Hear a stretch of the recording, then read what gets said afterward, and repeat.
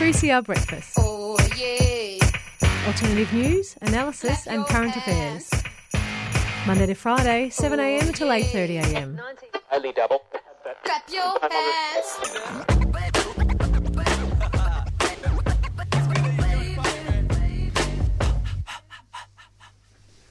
Good morning, everyone. Good morning. Good morning. Good morning. A full house today. Full house. Nice to be sitting in the studio with all four of us here together. Yeah. So we've got Alice in the studio today. I'm Claudia. I'm Paddy. And I'm Ella. Woo! And it's Wednesday. The day after Budget Day. Oh, yeah. So Day after Tuesday. yeah, I'm sure lots of Australians looking at the budget and seeing how it affects their different interests. Yeah, lots of discussion on aged care and women's issues and job opportunities. Yeah, very different from the budget we saw 6 months ago. But yeah, something we'll want to look into in the coming weeks, I think. Definitely. I'm looking forward to hear what the Unemployed Workers Fight Back show that's on Friday afternoons makes of it. They always have the fantastic economic analysis through the modern monetary theory lens. Yeah, I think we'll be unpacking this for the next few weeks, hearing how the different sectors are being affected. But today's show is going to have a different focus. We're going to be presenting a few stories from the subcontinent. Alice and I have guests that we'll be speaking to give us a picture of how the COVID pandemic, especially the second wave, is affecting people in India and the family members back in Australia. I'll be talking to the co-founder of the Yatra Foundation, Ravi Savari Ryan, at 7:10. And the Yatra Foundation supports 3 schools in rural India, so we'll be able to get a snapshot of an on-the-ground picture of how the students and teachers, the communities there, are being affected and how they're managing to continue their education. And Alice, who are you speaking with? I'm going to, at 7:45, I'm going to speak to Dr. Nisha Kott.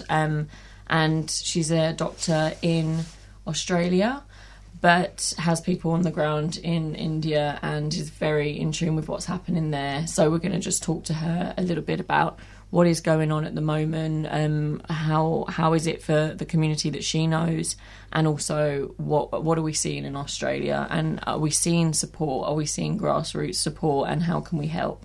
So yeah, that's at 7:45. At 7:30, we're going to be looking more locally, talking to Chris O'Neill from Sunbury Against Toxic Soil. There's a plan to dump millions of tonnes of toxic soil in the Bullets Hip, and the local residents are not happy about that. So it's going to be fantastic to hear from Chris about that topic. And I'm going to finish up the show on a lighter note. I'm speaking with Maddie from the New International Bookshop, Melbourne's Radical Bookshop. So they're friends of 3CR's Radical Radio. And supporters of our breakfast show. So we're going to be talking about upcoming events at Nibs, including their new book club. And I'll also be bringing another story from the subcontinent. We'll be talking with one of the members from the Tamil Refugee Council, Sathya Savendram. They're holding an event, a rally this Sunday. It's to mark the major massacre that occurred during the civil war in Sri Lanka in 2009, and the ongoing demands that the Tamil community are making, both for the Australian government and the government back in Sri Lanka, to protect and make the world safe for Tamil people. Well, it's an action-packed show this morning. Let's start off things with a song. This is the breakfast classic, Better in Black, Thelma Palm.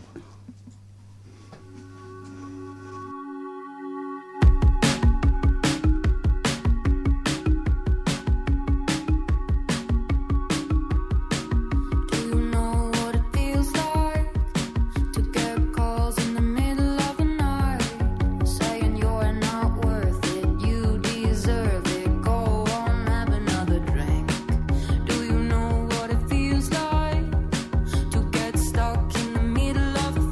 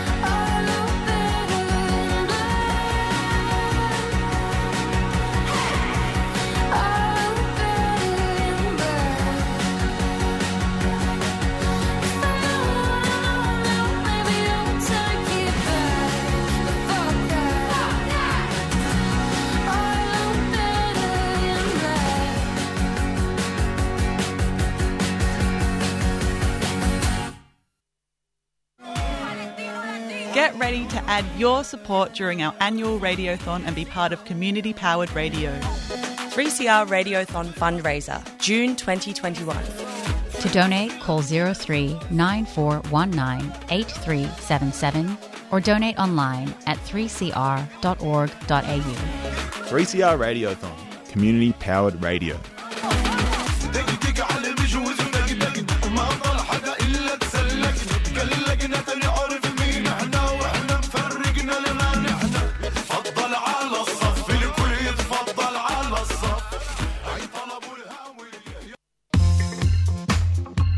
Thursday, the 20th of May, Wyndham Humanitarian Network is holding a free Bring Your Bills Day in Wyndham Vale.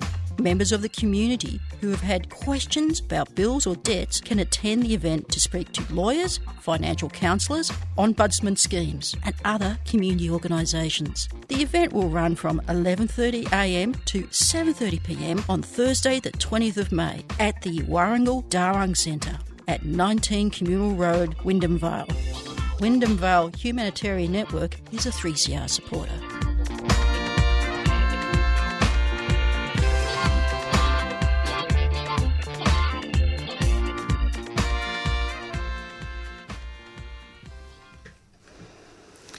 Our first guest this morning is Melbourne doctor Ravi Savarirayan.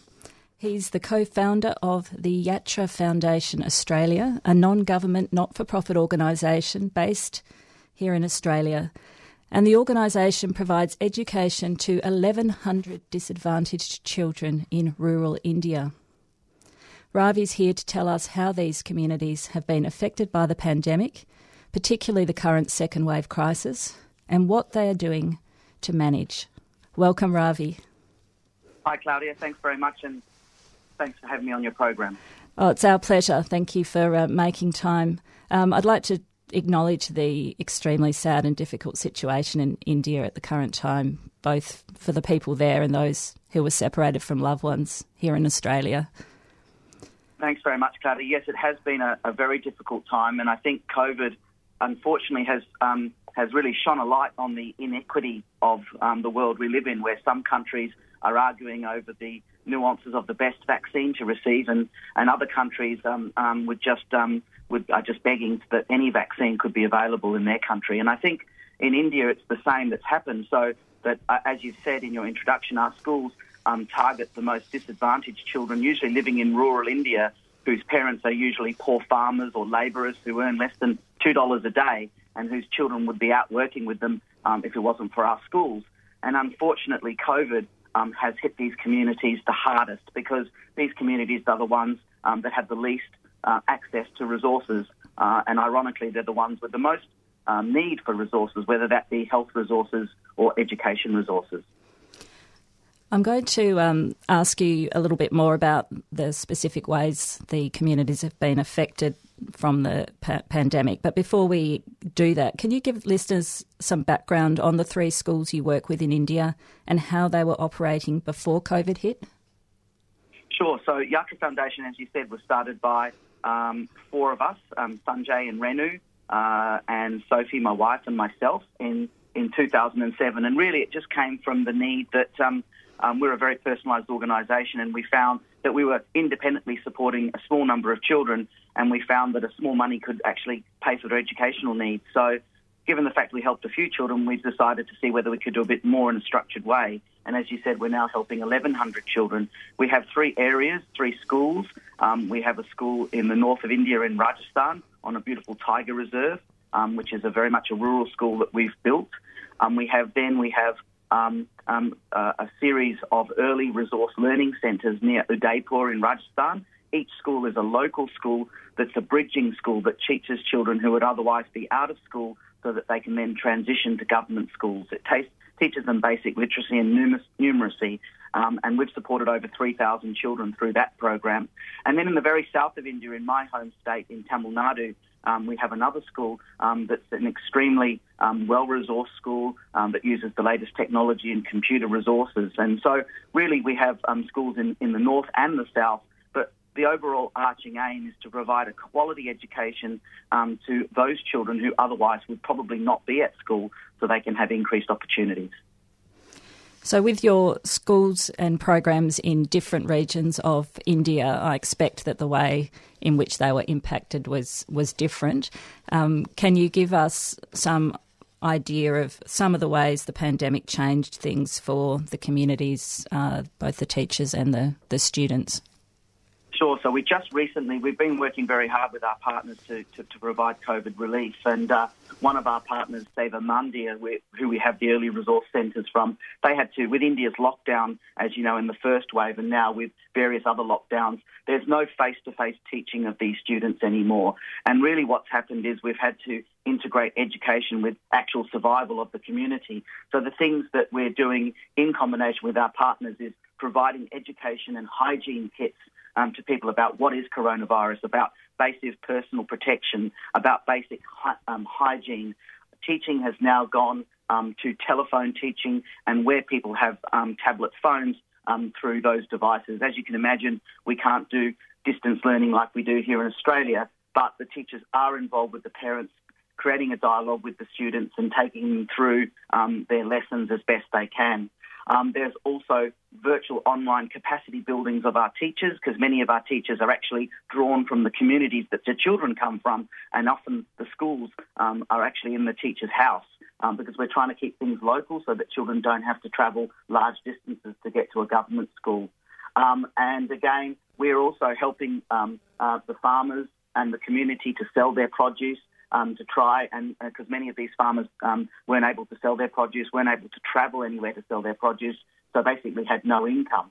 So they're the kind of community efforts that we're doing, providing relief, providing education, and providing healthcare advice where COVID has impacted in these communities. And how have the children responded to all of this? Have they been, extremely shaken? Are they showing huge resilience? Can you give us some examples of the different ways the students are experiencing this? Well, I think that one of the things that we have been inspired by is that, if you give a child an opportunity for education, they have a great thirst for it. So we've been very surprised and very happy that the children have been very keen to continue their learning.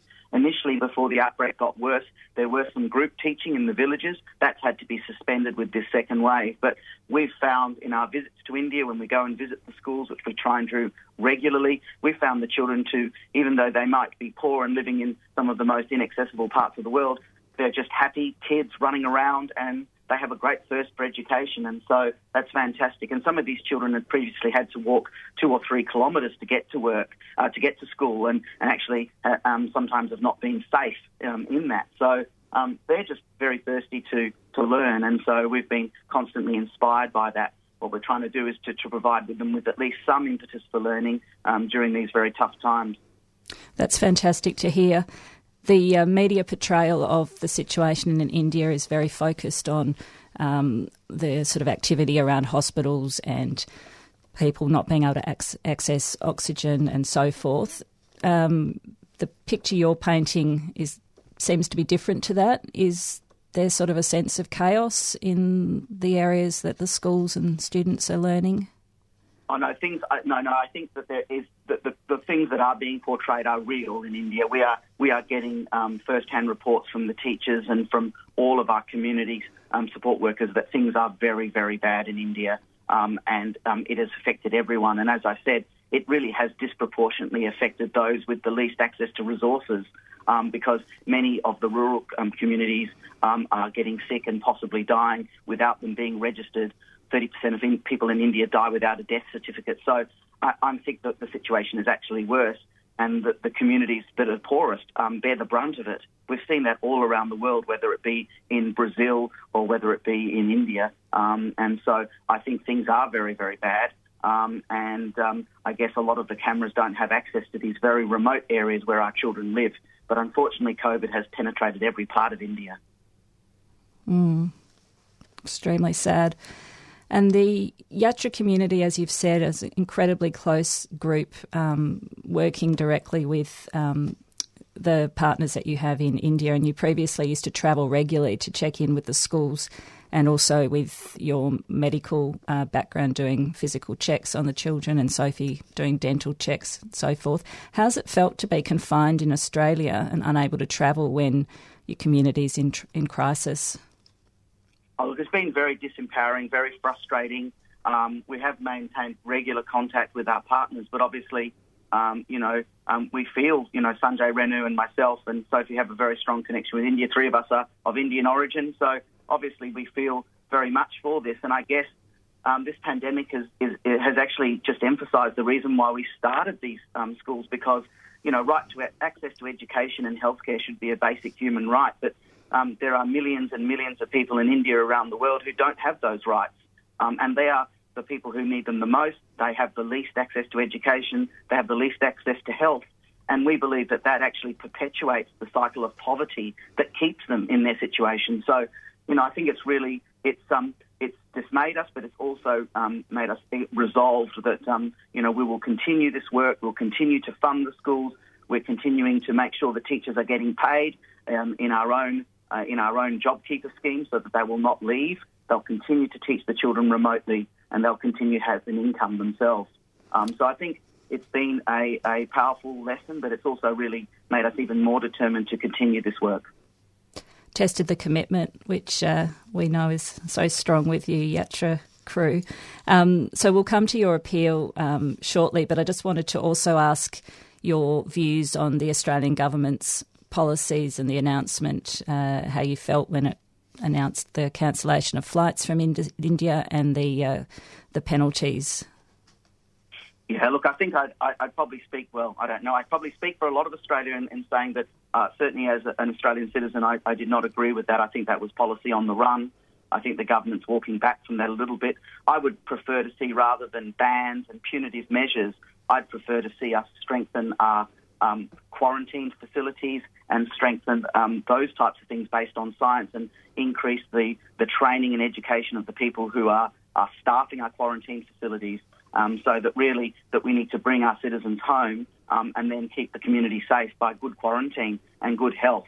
I think that bans are quite ridiculous, and especially, I found it quite ironic that, you have people that don't have access to means not being able to leave India, yet all of the 40 Australian cricketers and their entourage were flown immediately to the Maldives. So, look, I think that these rules and bans and punishments tend to affect those that are least able to afford them and are the most vulnerable. So I certainly did not think that was the best policy. And how can listeners provide support to Yatra or get involved with the work that you do? Can you tell us about your current appeal and the other ways that people can get involved?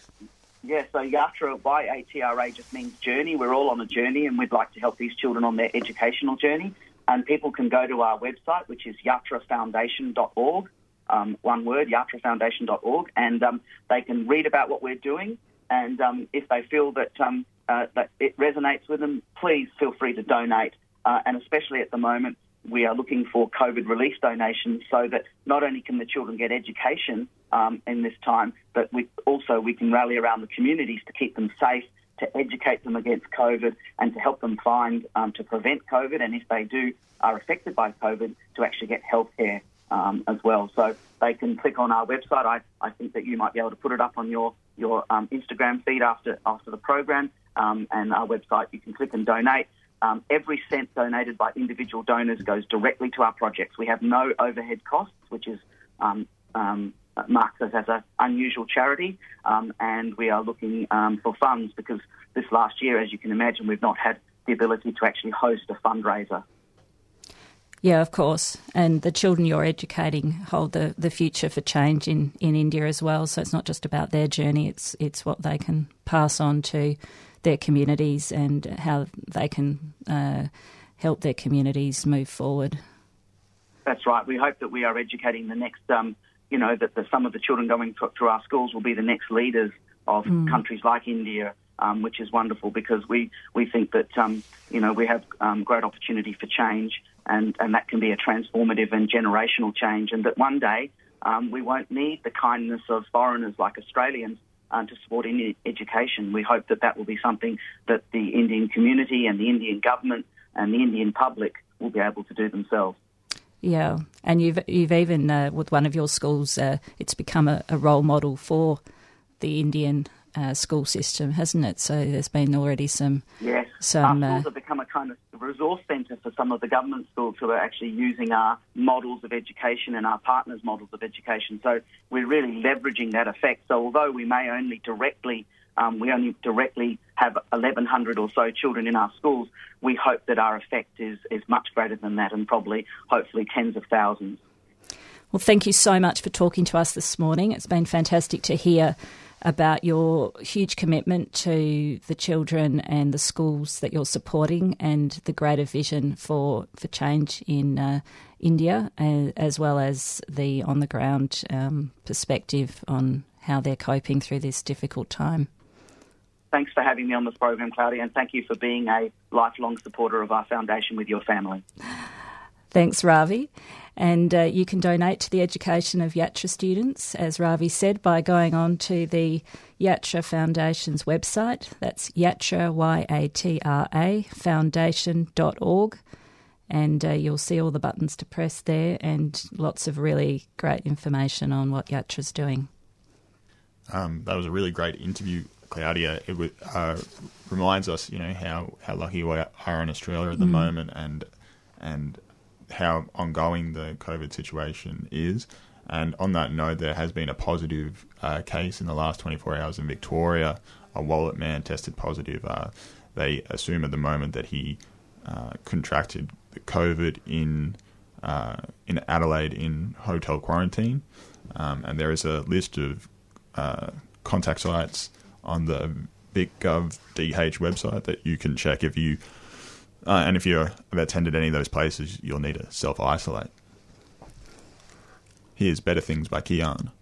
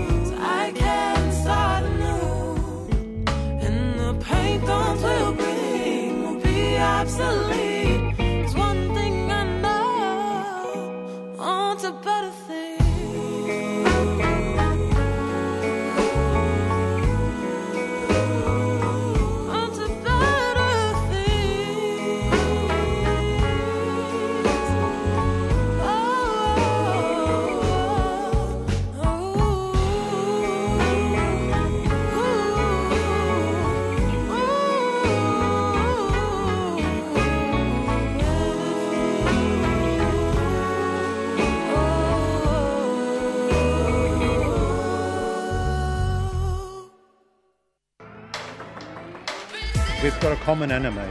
The same government that locks up these refugees just behind us here at the Park Hotel is the same government that's going for our rights, trying to attack the very limited gains that casuals have. And so when union activists take up the cause of refugees amongst their fellow workers, it's not an act of charity. It's about building workers' united self-defence mechanism, understanding that we're all part of the same battle. Subscribe to 3CR in 2021. Feed Radical Radio. Subscribe today. Go to 3cr.org.au/subscribe or call the station on 9419 8377.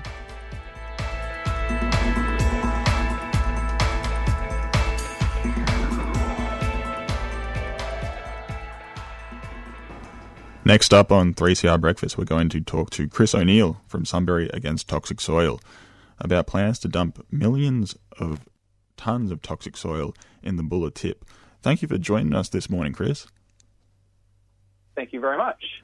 Could you start by telling us what toxic soil is and where all this dirt is coming from? Yeah, so this soil is all going to come from the Westgate Tunnel project. Obviously, we're digging that through some of Melbourne's most toxic ground over there in the western suburbs. And the soil itself is contaminated with more than 60 different contaminants, but one of those main contaminants is PFAS. And PFAS is considered especially dangerous because of its reaction on the body. It's a cancer-causing contaminant. Oh, no. And I understand the Environment Protection Authority has come out and given this idea the green light. But one thing that rings alarm bells for me is that the soil hasn't really been tested, so it's impossible to know what kind of damage it could do. What are your fears for the community? Yeah, so you raise a really good point there that obviously the soil hasn't been tested. So we're going to see 465 truckloads or 11,000 cubic metres a day when the tunnel's at full production coming down into our community. It will be untested and obviously we won't know what's in there until it gets to a point where it's at the landfill site. Once it arrives at the landfill site, it will obviously be tested, but it will sit there drying and evaporating the water for about 21 days between the point where it's dropped off and finally tested.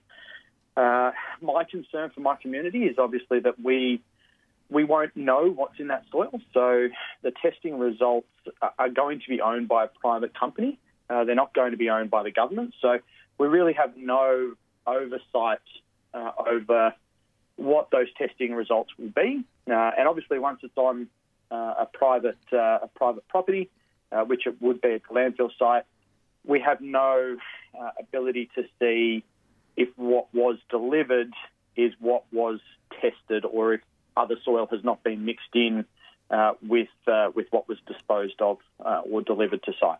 Ah, I see.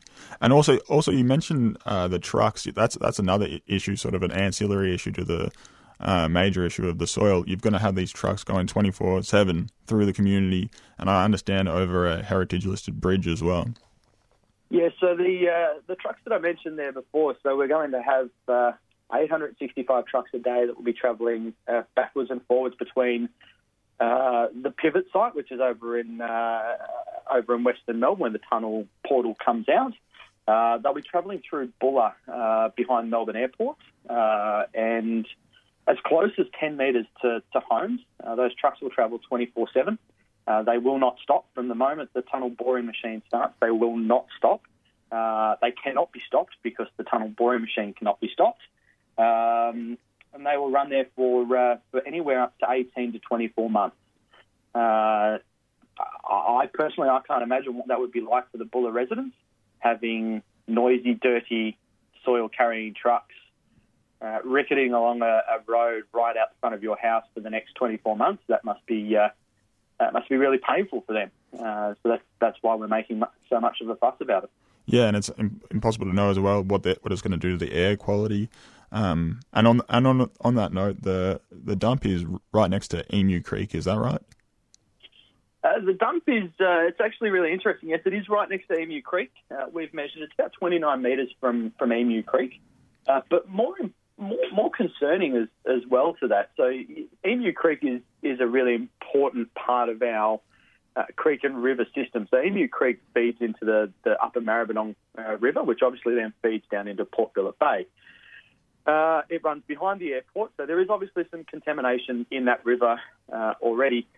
More concerning to me than the river, though, is that we've just had the minister in the past couple of years approve the Sunbury South planning precinct structure plan, which is 20,000 new homes, and those new homes will be within 200 metres of this dump site.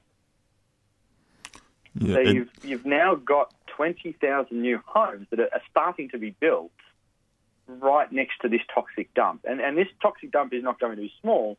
This is going to potentially be Australia's biggest toxic dump. It's just bizarre. It's like there was no planning done at all. But it's been great to see your concerted community effort organising against the dumping. Have you found much support from the local government or any reaction at all? You know, I'll certainly tip my hat to Hume City Council. They've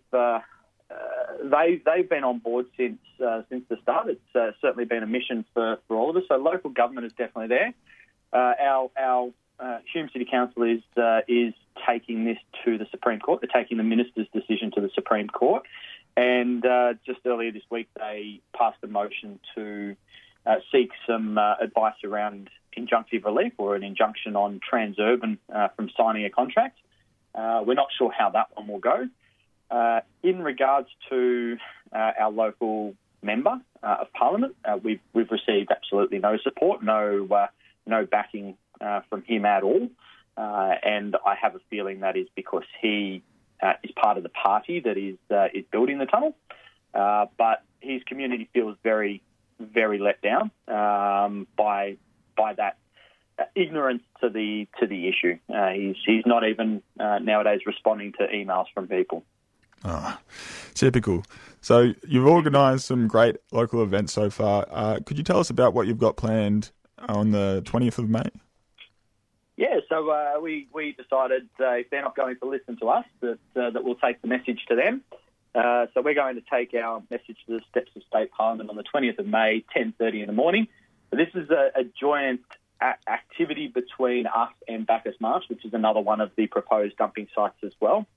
And we're going to take the message to them on their most important state government day, which is the Victorian Budget Day. So we know there'll be lots of media and lots of cameras around, and we certainly hope that we can get our message out there in support of our community and make the politicians know that hey, there's real people involved here. There's real communities, and steamrolling through them with planning amendments and changes to EPA legislation and all those other things that they've done. It's just not acceptable. So we'll take our message to them and make a bit of noise on their proudest of days.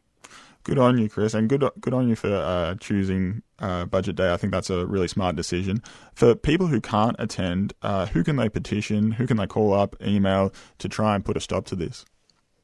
Well, they can certainly contact their local member of Parliament. Obviously, we need to engage as many people as possible. So I recommend that everyone checks who their local member of Parliament is and send them a simple email just saying that you do not support toxic soil being dumped in any community. There are recommended solutions that the government could have implemented. They haven't. So writing to your local member is very important. Write to your local council members. It's amazing how much the councils out here have been supporting everyone, and that's not just in our district, that's in every district. And in relation to petition, we don't have one open at the moment because that was done very early on in our phase. We got close to 3,500 signatures on a tabled Parliament petition. So, if you can't attend, I think the best thing that you can do is call and speak up and talk to your local parliamentarian and local council member. Fantastic. Thanks so much for joining us this morning, Chris. No worries. Thanks very much for the time. Really appreciate it. And we'll put all the information related to this issue on our 3CR website, along with the podcast of this episode. And any of the parliamentarians involved will put their emails up there so that you can get in touch. Now here's Coin Laundry by Lisa Mitchell.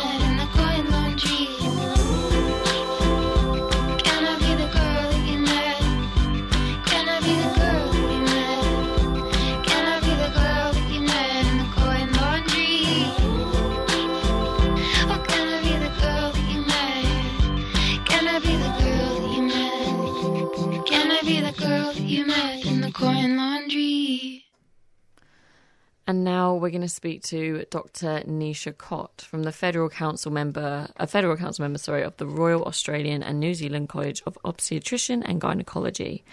Dr. Nisha Cott is speaking with us today about the COVID-19 crisis in India and how we in Australia are responding. With over 23 million cases and 250,000 deaths, India is gasping for air and hospitals lack oxygen and beds, and experts have said infection rates could be even higher than predicted. Dr. Nisha, thank you so much for joining us today on the show. Thank you very much for having me. No problem. And I know it's an impossible task, but is there any way that you can just sort of let us know how is it going on for India right now? Well, I think, as you said, it's an impossible task to describe what's happening in India. We all know what the official figures are, but the unofficial figures could be 3, 4, 5 times higher, and we just don't have the information. You know, there have been some really intrepid journalists who have gone out and counted body bags and cremation pyres and things like that, and that gives us some idea of how the scale of disaster is and how we are only getting to see a very small bit of it. And for us, that looks disastrous.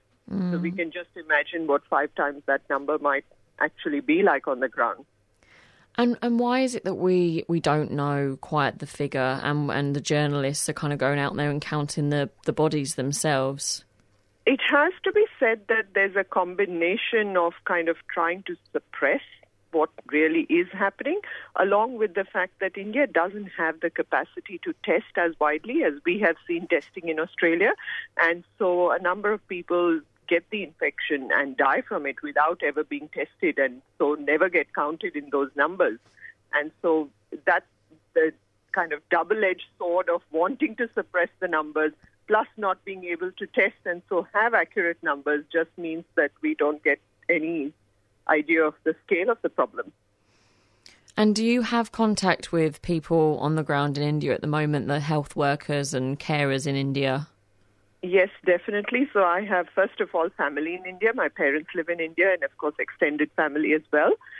Amongst that family, there are some healthcare workers, but also I myself graduated in India, so I'm still in touch with all of my classmates in India, and so do get a sense of what's happening. My class of 200-odd doctors is spread all across India now, and so I get an idea of the scale of what's happening there. And what's life like for them right now? Saying life is difficult sounds so, it just doesn't do it justice. Life really is tough because, one, they are worried about their own families and their own health. Two, they're worried about how to look after patients. I mean, as doctors, we want to do the best we can. We want to give our patients the best treatment possible, and that just isn't possible anymore in India. When you have a lack of oxygen and lack of beds, there's not much that a doctor can do without those sorts of basics. And so they are really facing a very difficult task on both accounts, caring for their own and themselves and caring for their patients.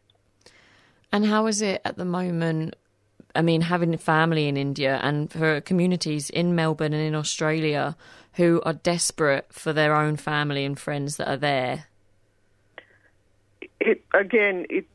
When the phone rings at any time of the day or night, your first thought is who's ill and who needs help trying to find a bed, find someone who will look after them. And you spend hours trying to get in touch with the people you know who might be able to help, who themselves are struggling. They are not able to access help, so they can't help you get help for your relatives and parents in India.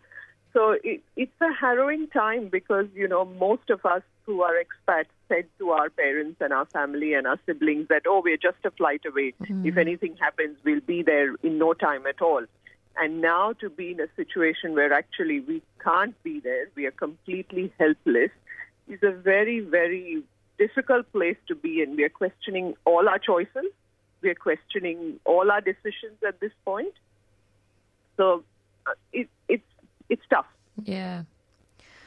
And, I mean, despite India being the biggest producer of COVID vaccines, there is a shortage in India. And I just wondered if you could speak to us a little bit about how that rollout of the vaccine is going, and are they still exporting to other countries?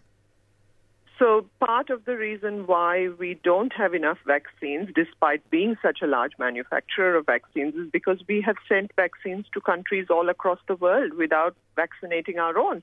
And I think there is a lesson there because most other countries have said, no, we'll do our own before we send anything anywhere. And India has been one of the few countries that has said, look, we'll share our vaccines with everyone.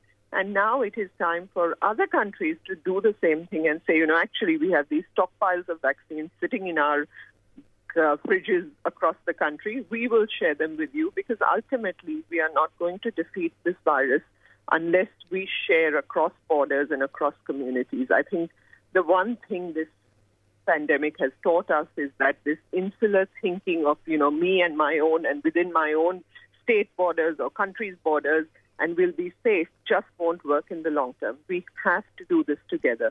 And, India's vaccine rollout has restarted, but they need the vaccines to be able to do that. And vaccines like Rome, I guess, can't be manufactured in a day. And so the rest of the world needs to step up and help India out at this point.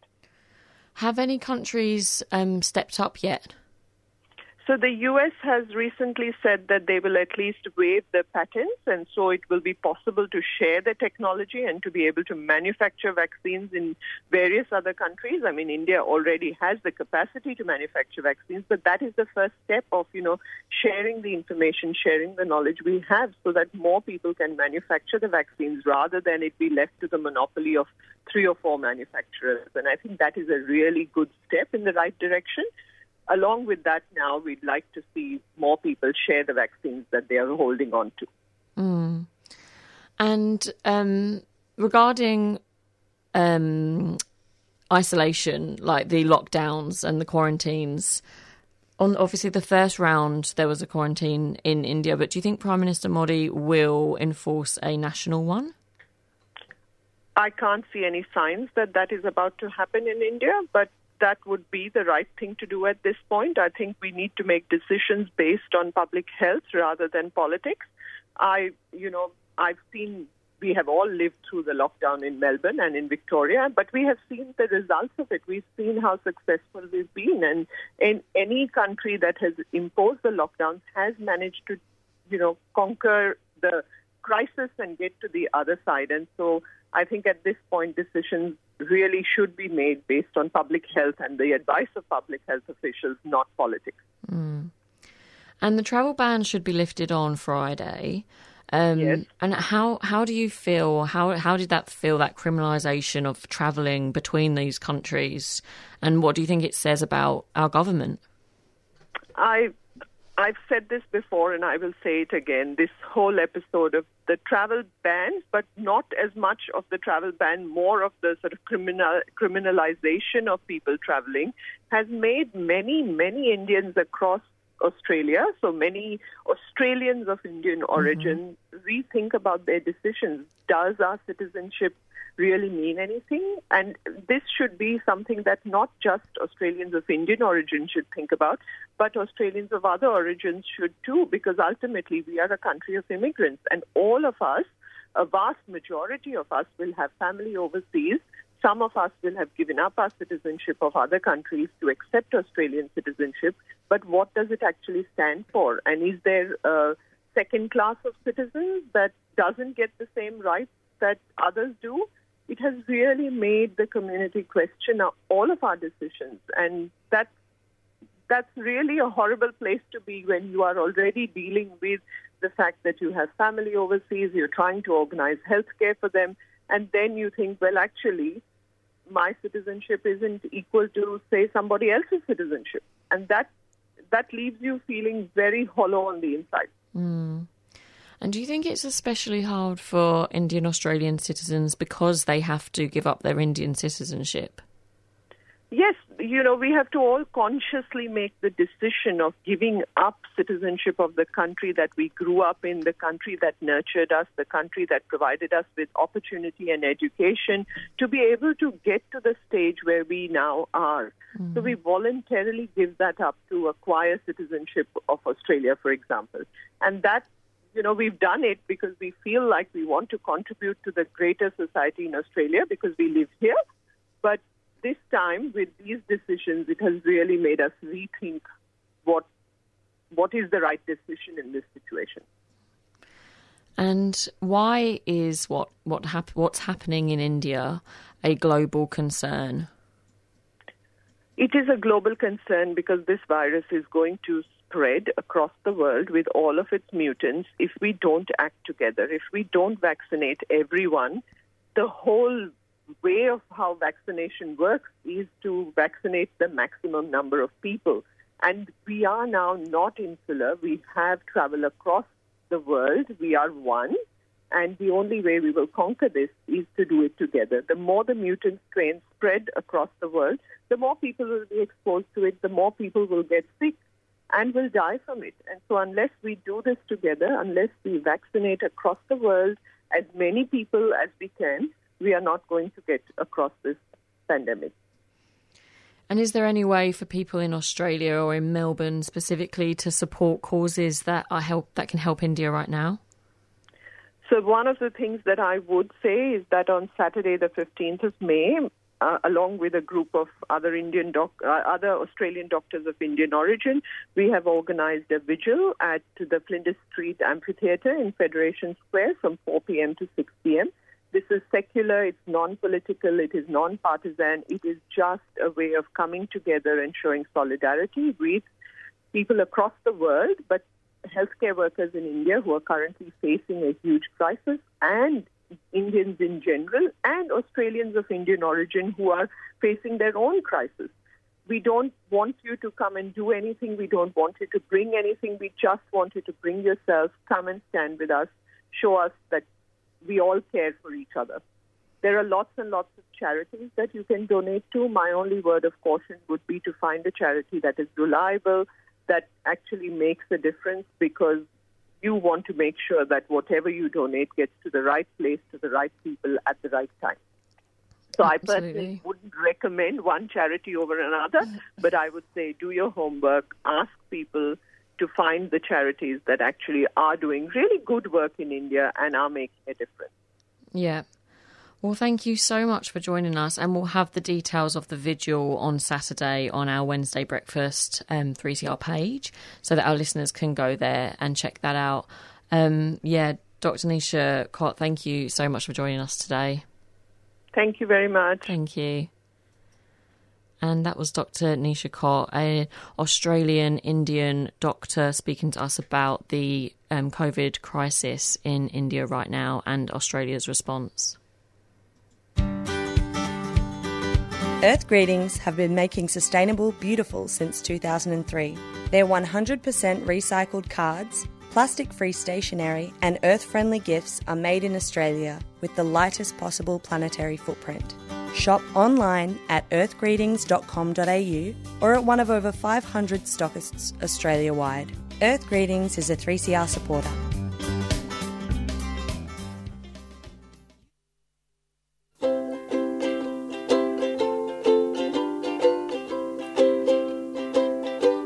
The setting sun sinks later in September, and in my home every day it's overseen.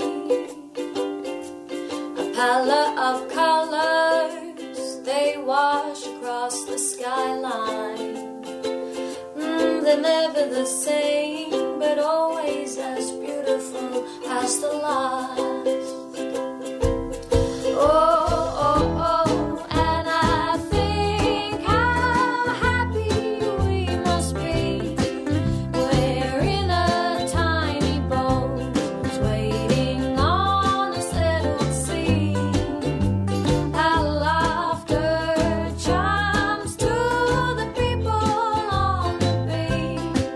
There's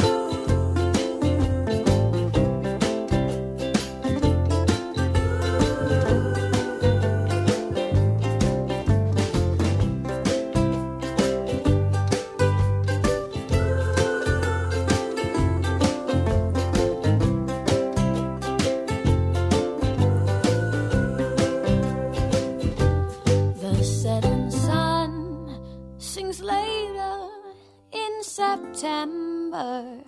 I remember every time that I kiss your lips. The breeze is warm and the colors, they wash the skyline. In my home every night at Mindle Beach. Oh, oh, oh, and I think how happy we must be. We're in a tiny boat waiting on a settled sea. Our laughter chimes to the people on the beach. Their softened silhouettes so close to us, but out of reach.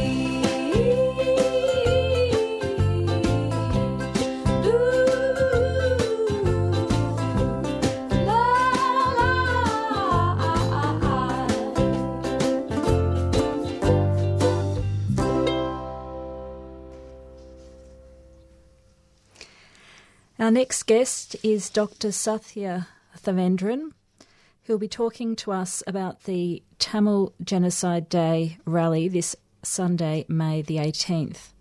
A warning that this segment discusses genocide and human rights abuses. If this might be upsetting for you, you may wish to take a break for the next 15 minutes. May 18, Tamil Genocide Day, marks the day in 2009 when Sri Lankan government forces opened fire on thousands of Tamil people trapped on a strip of coastal land, killing a reported 40,000 civilians. The area was supposed to be a safe zone but became a site of atrocity.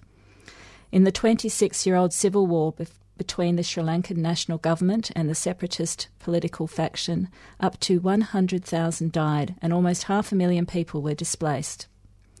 Each year, Tamils around the world remember the May massacre and call for recognition of the Elam Tamils' rights to self-determination. In Australia, the Tamil Refugee Council is a grassroots organisation and will be holding rallies in both Melbourne and Sydney to recognise Tamil Genocide Day and demand action from the Australian government. We have the group MC for the rally, Dr. Sathya Thavendran, who's part of the Tamil diaspora living in Melbourne, and a doctor who's doing an internship at Eastern Health, here with us to talk about the event and the main agenda items. Welcome, Sathya. Thank you for having me, Claudia. Can you tell us a little bit about yourself and how you came to be involved with refugee advocacy? Yeah. So I'm actually a part of the Tamil diaspora. My parents were both fled Sri Lanka in early 1980s due to the ongoing warfare. And as a doctor, I believe it's important to advocate for refugee rights as well. And what sort of feelings are aroused in you today and as you prepare for the rally? I guess feelings of intense sadness for what's going on in the homeland at the moment and due to the past, but also feelings of anger and wanting to stand up for what is right and wanting to lobby against the Australian government for their ongoing support for the Sri Lankan government's active genocidal process against Elam Tamils. So, yeah. It's a pretty fraught situation in Australia with the way our government has responded to these situations. Peter Dutton has said that the civil war's over and it's now a safe place for Tamil people to return.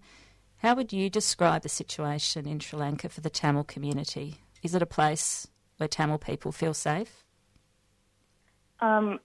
Definitely not. So despite the civil war supposedly ending in 2009, we've yet to see true accountability for the war crimes committed, particularly in the Muluvaikal massacre, as you mentioned before.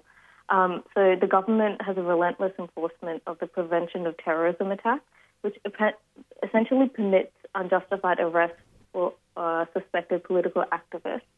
So under this act, the government and military possess the power to detain individuals in so-called rehabilitation centres for years prior to being charged or without benefit of the trial. So this rehabilitation process is actually overseen by the president, Gotabaya Rajapaksa. He was the defence general during the Mullainwaykul massacre, and his current government continues to pardon and denounce war crimes against Tamil during the civil war. I would say that it's not safe for Tamils to be in Sri Lanka. In fact, in the northeast, there's been increased military presence with one Sinhalese soldier for every 3 Tamil civilians.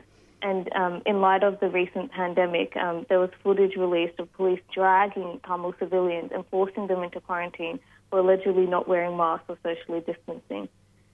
There's also been torture, murder and disappearances of journalists who speak out against the government's war crimes and their active creation of the genocidal state against Tamils. Sri Lanka also has the second highest number of enforced disappearances in the world, which primarily targets ethnic Tamils. And many of these disappearances occurred particularly at the end of the war. Many people remain unaccounted for to this date. On top of that, the military continues to occupy and grab land in Tamil areas. The government also endorses destruction of Tamil monuments to be replaced with Buddhist monuments.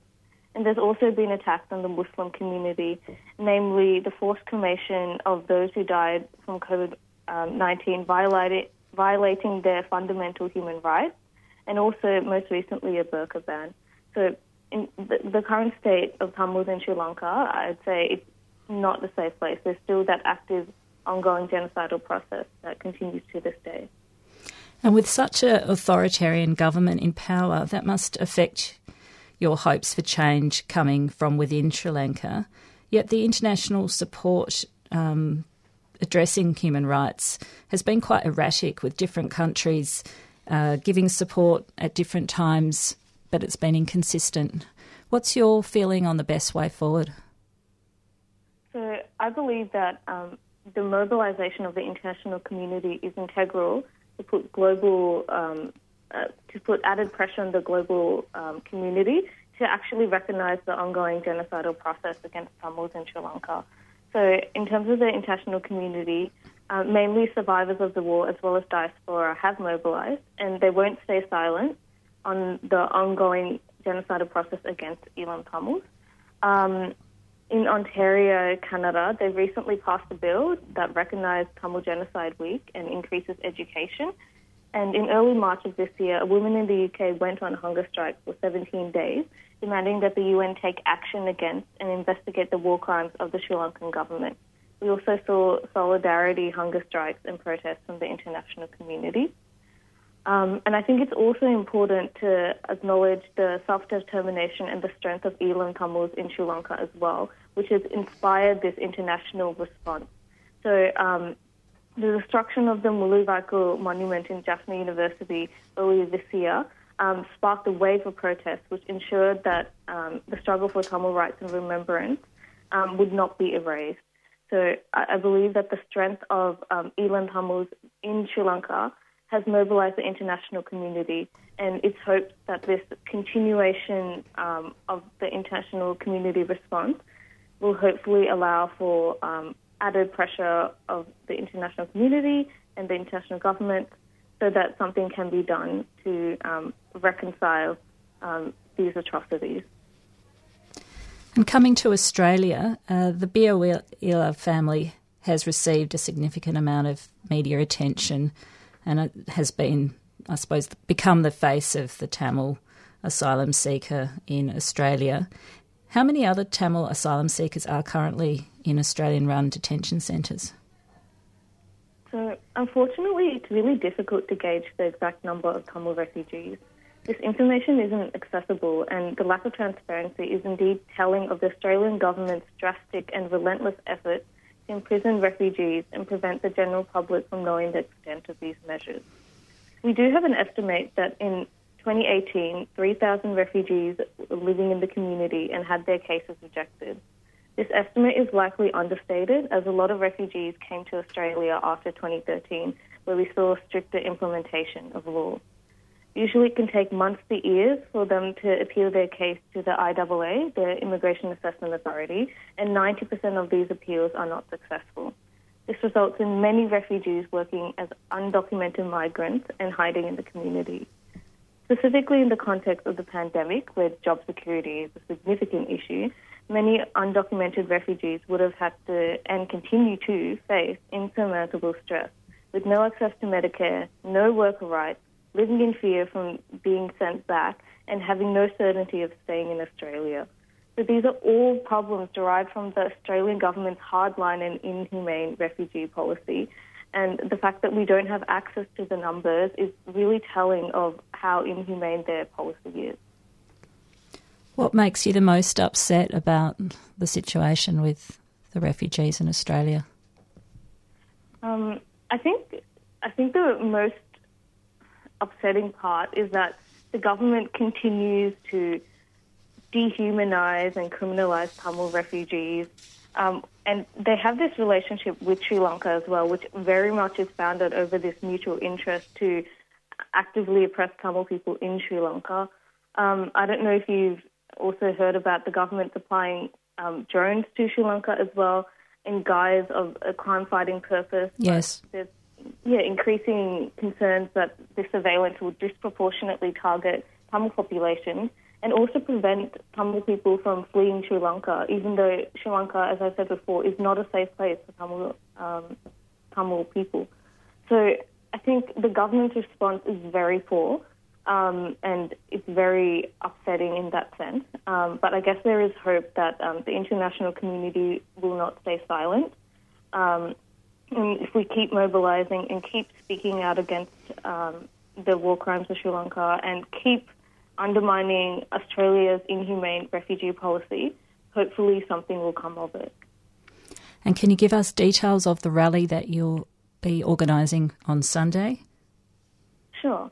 So Sunday, May 16th, we have a rally in Sydney and Melbourne. So at 2 p.m. at Sydney Town Hall and 2 p.m. at the State Library of Victoria.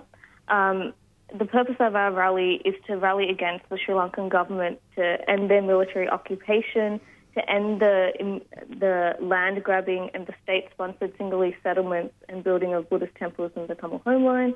We want to recognise Elam Tamil's right to self-determination, end the attack on journalists and human rights activists, release prisoners of war, eliminate and prevent discriminatory policies targeting Muslim communities, and we want to know what happened to the tens of thousands of disappeared persons.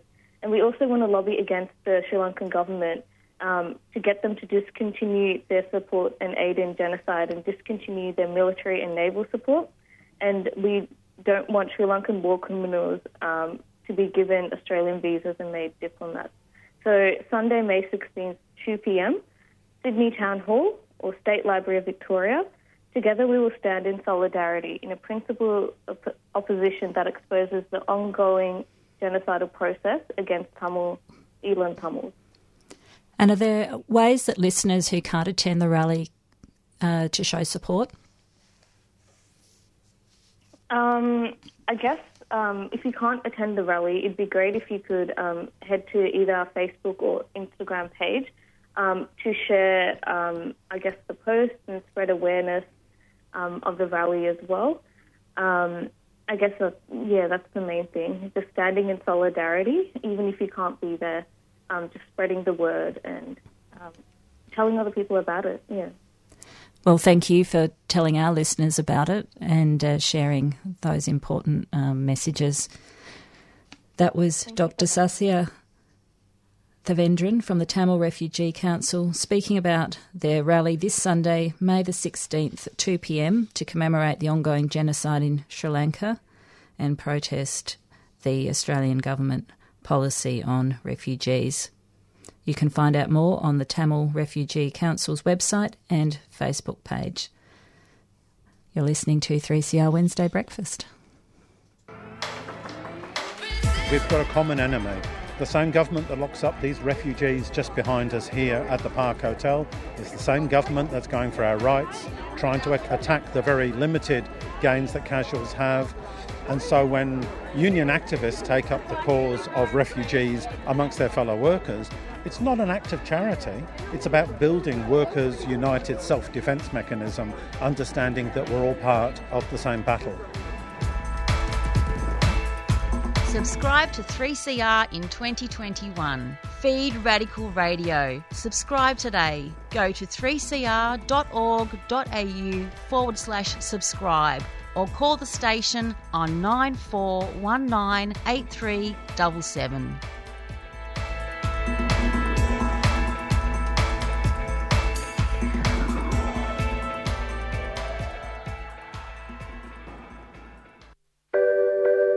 Algorithms have become these gatekeepers to opportunity. They're already deciding who gets hired, who gets health care, how long a prison sentence someone serves. And what I didn't realize is that a lot of these algorithms haven't been vetted for accuracy. We don't even know how accurate they are. They often run on what's popular, and we all know what's popular isn't always good. And they haven't been vetted for racial bias and for gender bias.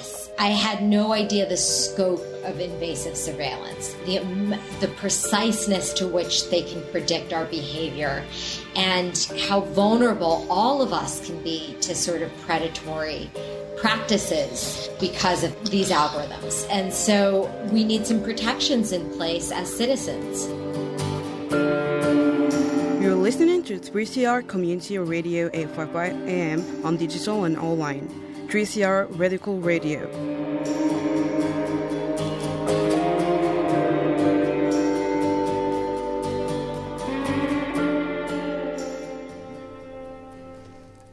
You're listening to 3CR's Wednesday Breakfast. I'm Ella, and I'm joined in the studio by Maddie Gourlay from the New International Bookshop.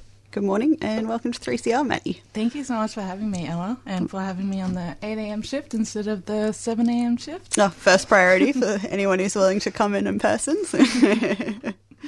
Now, I'm keen to hear about some of the events NIBS has coming up, but first up, I wondered if you could just give us a bit of background on the New International Bookstore. So the New International Bookshop is an independent, not-for-profit, radical left bookshop.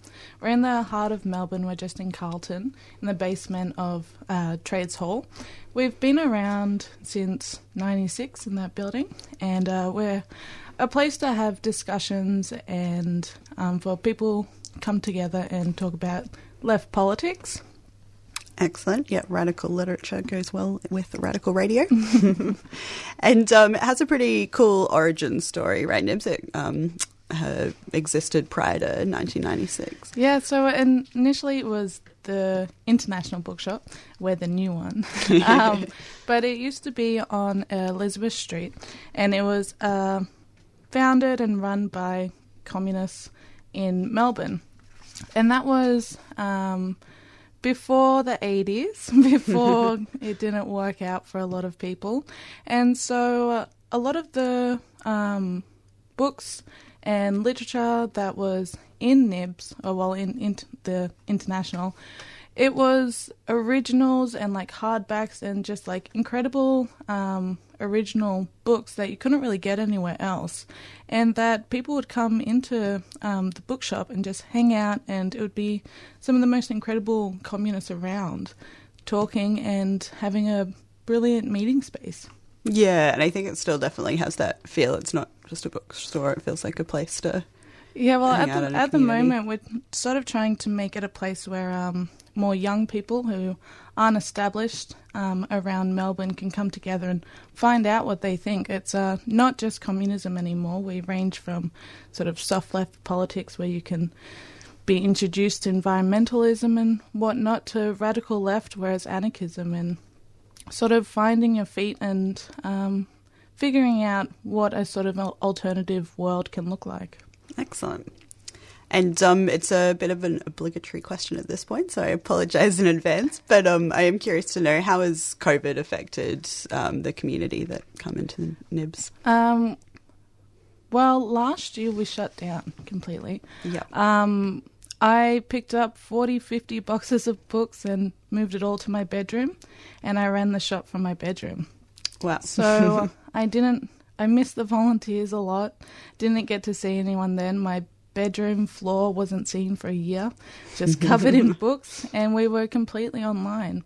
And one of the only reasons we survived was because the supporters of Nibs contributed money, started buying books online. So for some people, it's the first time using online banking just to support us. So it was one of the most incredible experiences I've had with how intense people felt about Nibs. Yeah, excellent. And did you see a shift in the demographic at all of people?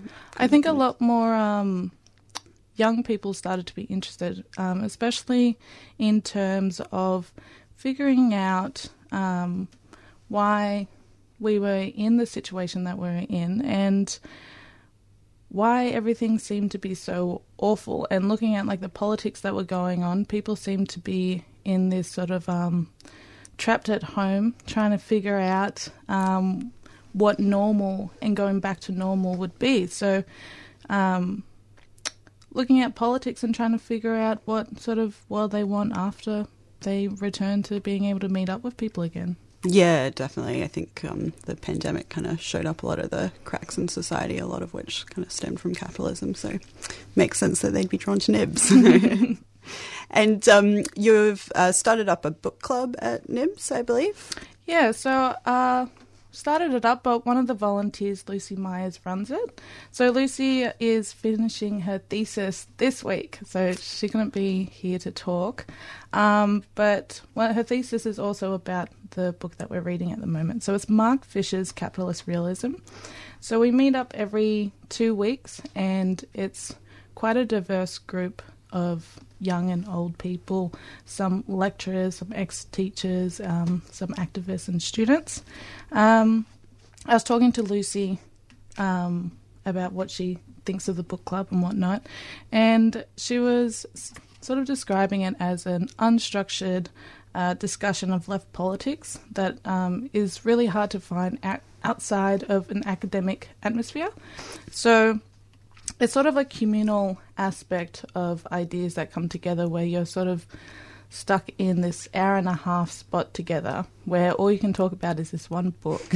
And so everyone sort of has to answer the same sort of questions and you get a real diverse interpretation of it. So she sort of has general ideas that she wants to bring to the discussion, but it sort of leads off from what other people talk about as well.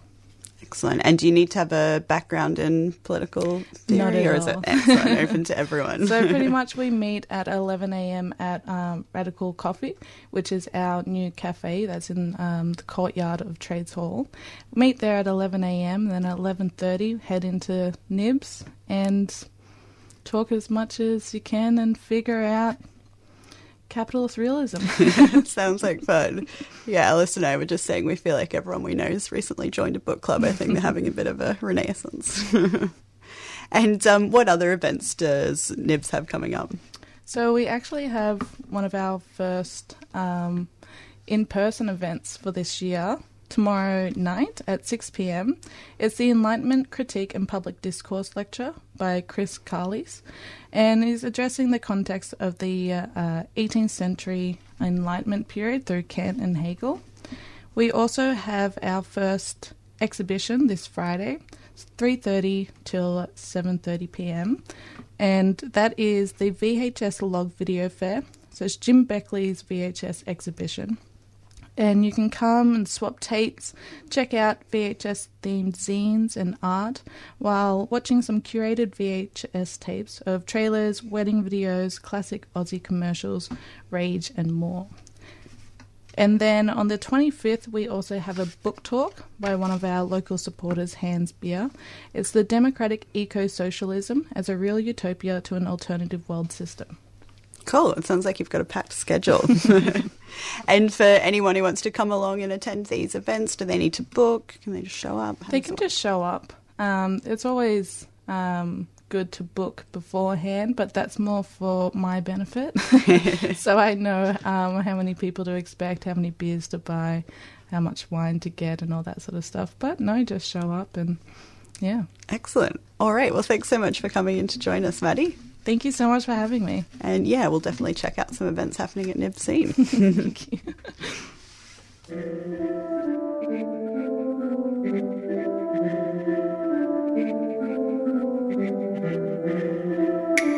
Tunggul aja akap na berperik.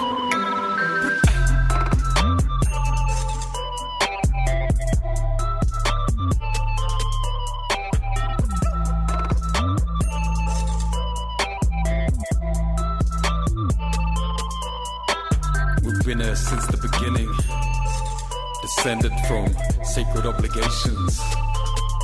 We still stand by those. As we dream in the now, born into where the sloping, slippery, checked history, man, it's been no mystery. Stolen, removed, dead, indigenous liberties, place power before understanding and humility. Armored artilleries, hostilities, preyed upon to the cases. Now realizing they the wrong, created songs with that, while celebrating strong, celebrating eminent and secret and don't deep. In the lands, wisdom we do belong. These words are seeds that these can never take from. Our mother's womb, prison always beyond apocalypse is wrong, so don't extinction. Roman restriction, trapped in masons, the colonial system, assimilation, prescription. Spirit never trapped, we always hear glisten ancestors, wisdom forevermore given, yo. Yes, we will always survive. No matter what they do, no, we never gon' die. Yes, we will always survive. Yes, we will always survive. Yes, we will always survive. Yes, we will always survive. No matter what they do, no, we never gon' die. Yes, we will always survive. Yes, we will always survive.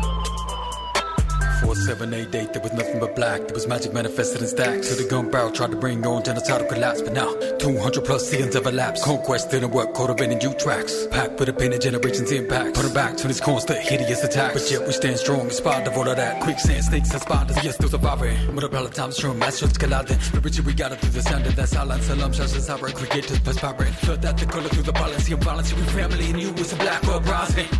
It's a black uprising. Yeah, we always surviving. Yes, we will always survive. No matter what they do, no, we never gon' die. Yes, we will always survive. Yes, we will always survive. Yes, we will always survive. Yes, we will always survive. No matter what they do, no, we never gon' die. Yes, we will always survive. Yes, we will always survive.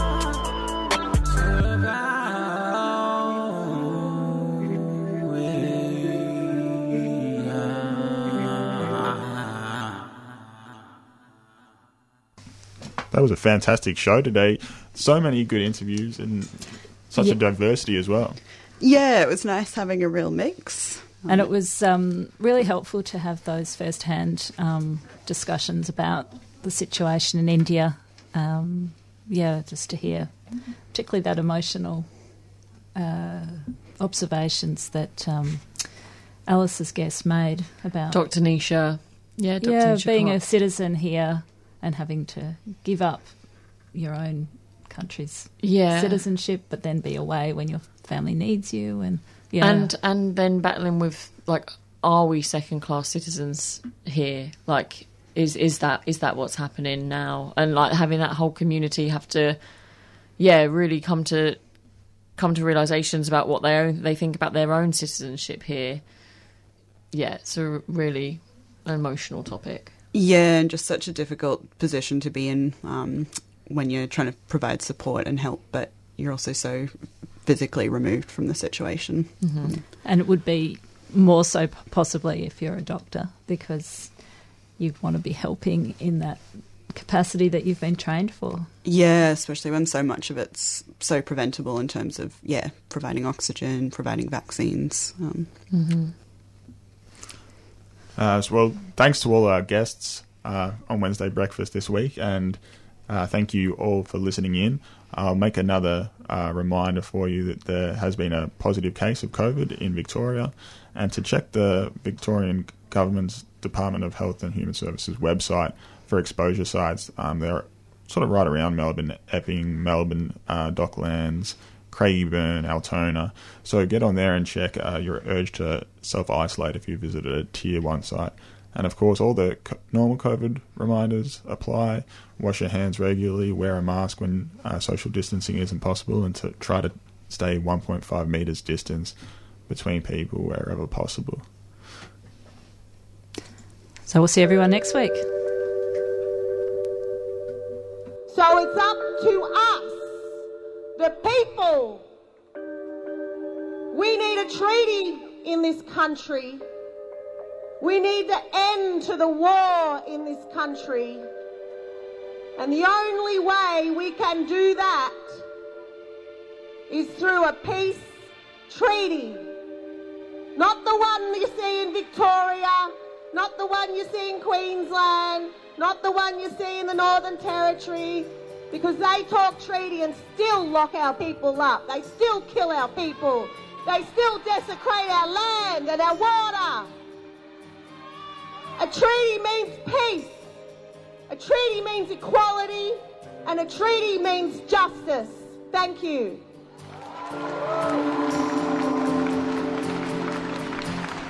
Subscribe to 3CR in 2021. Feed Radical Radio. Subscribe today. Go to 3cr.org.au/subscribe or call the station on 94198377.